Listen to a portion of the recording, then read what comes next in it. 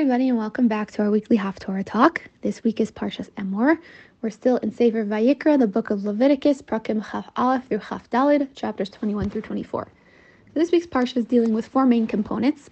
Those are laws for the Kohanim, certain sacrificial laws, laws of the festivals, and then this Parsha ends off with a story of somebody who blasphemes against God. So we'll very briefly summarize each of those now. The first and second aliyahs are dealing with laws for the kahuna, so the priesthood. We get the rules that the Kohen has to maintain his certain status of ritual purity, and he can only marry certain women. So the women that the Kohanim can marry must not be widowed, divorced, or non-virgins. We see that there are also additional parameters for the Kohen Gadol. We learn that the high priest can't attend funerals, even for close family members, so that he shouldn't contract the tumah that comes from being in close proximity to a dead body. And we also learn that the parameters for who he's allowed to marry are even more specific. We also learn that there are certain bodily blemishes and impurities that might disqualify a Kohen from serving in the Beis HaMikdash, and we learn who in the house of a Kohen is allowed to eat truma. So those are the tithes that are taken off from different types of agricultural products and are given as gifts to the Kohanim to sustain them, since they don't have a portion of the land that they inherited. The third aliyah discusses certain laws pertaining to animal sacrifices. So we learn that blemished animals can't be used for korbanos. We learn that a mother animal and her child can't be slaughtered on the same day. And it ends with discussing the three sins for which we have to die al Kiddush Hashem. So there's three sins which we would have to lay down our lives before we violate. The fourth through sixth aliyahs are dealing with the festivals. So we see descriptions of Shabbos, Pesach. We get the mitzvah of matzah. We learn about the mitzvah of the Omer period, Shavuos, Rosh Hashanah, Yom Kippur, Sukkot, and Shemini Atzeres. So brief discussion of each of those.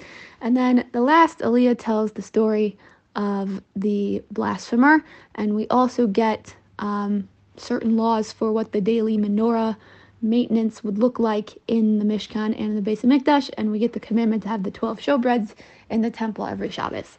So that was a very brief run through of the Parsha, and now we'll get on to the Haftarah. So this week's Haftarah comes from Sefer Yechezkel, and as always I'll give a brief historical context before we go into the actual content. So Yechezkel is prophesying to the Jews during the Babylonian exile and briefly before that. Yechezkel is one of the Nevi'im Rishonim, and his prophecy began just before the destruction of the first temple.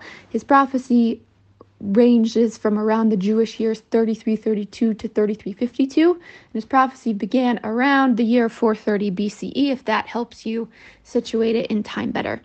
His contemporary Nevi'im were Tzefaniah and Yirmiyahu, and it's brought down that he's a student of the prophet Yeshayahu. He lived in Yehuda, so that's the southern kingdom that's closer to Yerushalayim, and he begins prophesying after the kingdoms of Israel had split in two, but very briefly before they were, the northern tribes were exiled up to Bavel. He was actually one of the very first people to be exiled by the Babylonians. He was exiled right before the first temple was destroyed.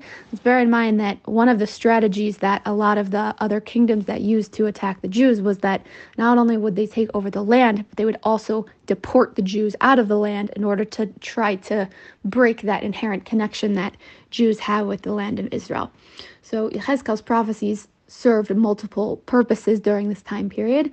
His early prophecies discussed sort of the impending destruction and what that would result from, and his later prophecies are more comforting, and they assure the Jewish people that the destruction is only temporary.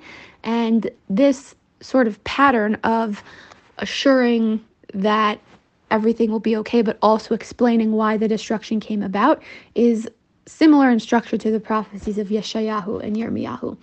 So this week's Haftarah comes from very late in the Sefer, and it serves as more of a comforting nevuah. It's telling the Jews what the third Beis HaMikdash will look like in very vivid detail. So we open in Pasuk Tesvav, verse 15 of the 44th parak, and this week's Haftarah comes from the concluding chapters of the Sefer, and it's focusing on which procedures will go on there, and also which exact characteristics will distinguish the third Beis HaMikdash from the other two. So this Haftarah is zooming in on the laws concerning the priests, the Kohanim in the third Beis HaMikdash. It describes exactly how the Kohanim in the third temple will follow the rules that are set out for the Kohanim in this week's Parsha. So it's describing the Kohanim as teachers, as judges, and as sort of leaders of religious observance of Shabbos and holidays.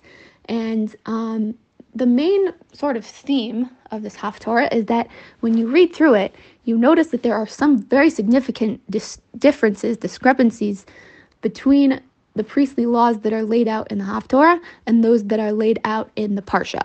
And because of that, this Haftarah is actually an object of a lot of controversy in the Gemara. We see that there's a Gemara in Shabbos, Daf Yud Gimel, which says that the rabbis actually considered excluding Yechezkel from the Tanakh because these discrepancies looked so glaring. They worried that if they put this sefer into Tanakh, that it might bring people to doubt the integrity of the Chumash because they might see it and say, what do you mean? These two texts contradict each other. How can we trust either one? So there's a story on this Daf Yud Gimel of Shabbos where there's a rabbi named Hananiah ben Chizkiah who he essentially comes to the rescue. He's bothered so much by this question that it describes him bringing 300 jars of oil up to his attic so that he can sit uninterrupted and learn Sefer Yechezkel until he's expounded every verse and until he's come to understand how these discrepancies can be reconciled. So what I'd like to do now is go through some of what these discrepancies are between the priestly laws in Yechezkel and in the Parsha. And then we'll see an explanation from the Rishonim about why this discrepancy might exist. So we're going to look at three key examples. The first is that we see in Psukim Tes Vav and Tes Zayin of the Haftarah that only priests that were descended from a certain priest named Tzadok during the First Temple period, who did not serve idols during previous generations, those were the only ones that would be allowed to serve in the third Beis HaMikdash. So if there's a Kohen when the third Beis HaMikdash comes who has ancestors who were responsible for Avodah Zarah in previous eras of history, they presumably would not be allowed to serve in the third Beis HaMikdash. So we see sort of a generational accountability for that. The second example is that Pasuk Yud Ches of the Haftarah. It describes that the Kohen Gadol in the third Beis HaMikdash would wear only linen clothing. And we know that in the first and second temple, he actually wore shatnez, which is a mixture of wool and linen, which is actually prohibited for everybody else except the Kohen Gadol.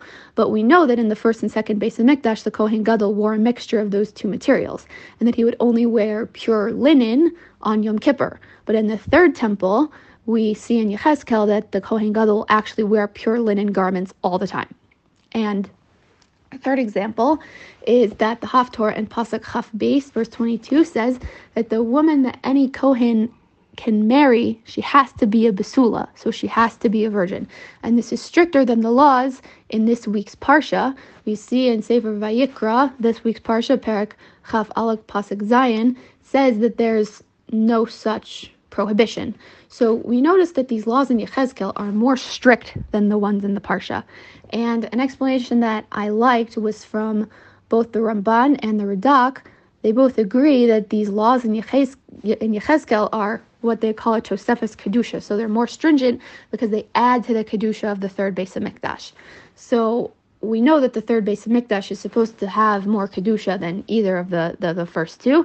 And the Ramban and the Radak are saying that these laws are practically how that's going to be achieved.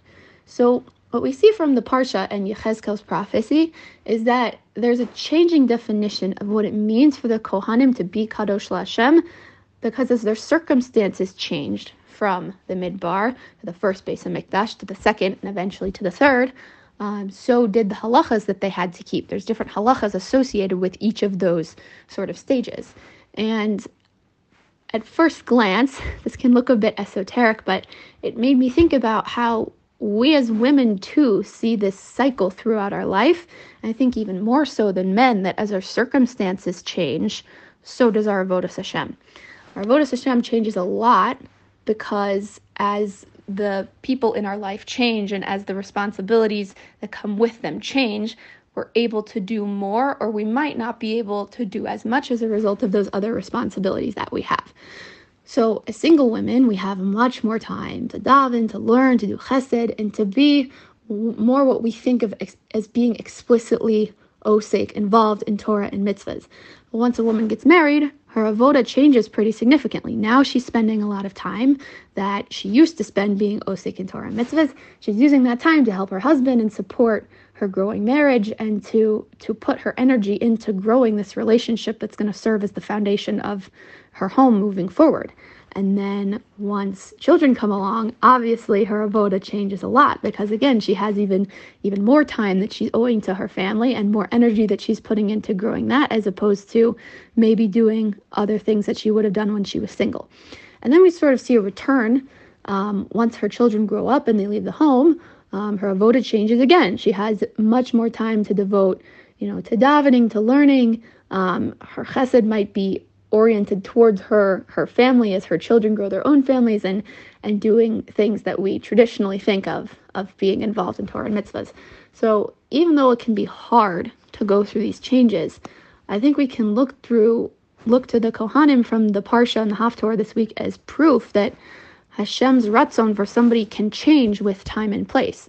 Just because our rules and roles might change over time, we're still doing ratzon Hashem, whatever that is for us based on wherever we are, whether we're davening 3 times a day as a single woman, or we're caring for our grandchildren once we grow our families, Bezrat Hashem. Both of those ventures are holy, and both are doing the avodas, the ratzon that Hashem has for us, even though they might practically look very different. So I'd like to give everybody a bracha that if you're somebody who's going through a life change, is about to go through a life change, whether it's getting married, becoming a mom, anything else that will change your avoda, that you're able to see and appreciate that even though it might look different, you're still serving Hashem either way, and the work that you're putting in is precious to both Him and those around you. So I wish everybody a lovely Shabbos, and of course be in touch with questions, thoughts, and we'll see you back next week.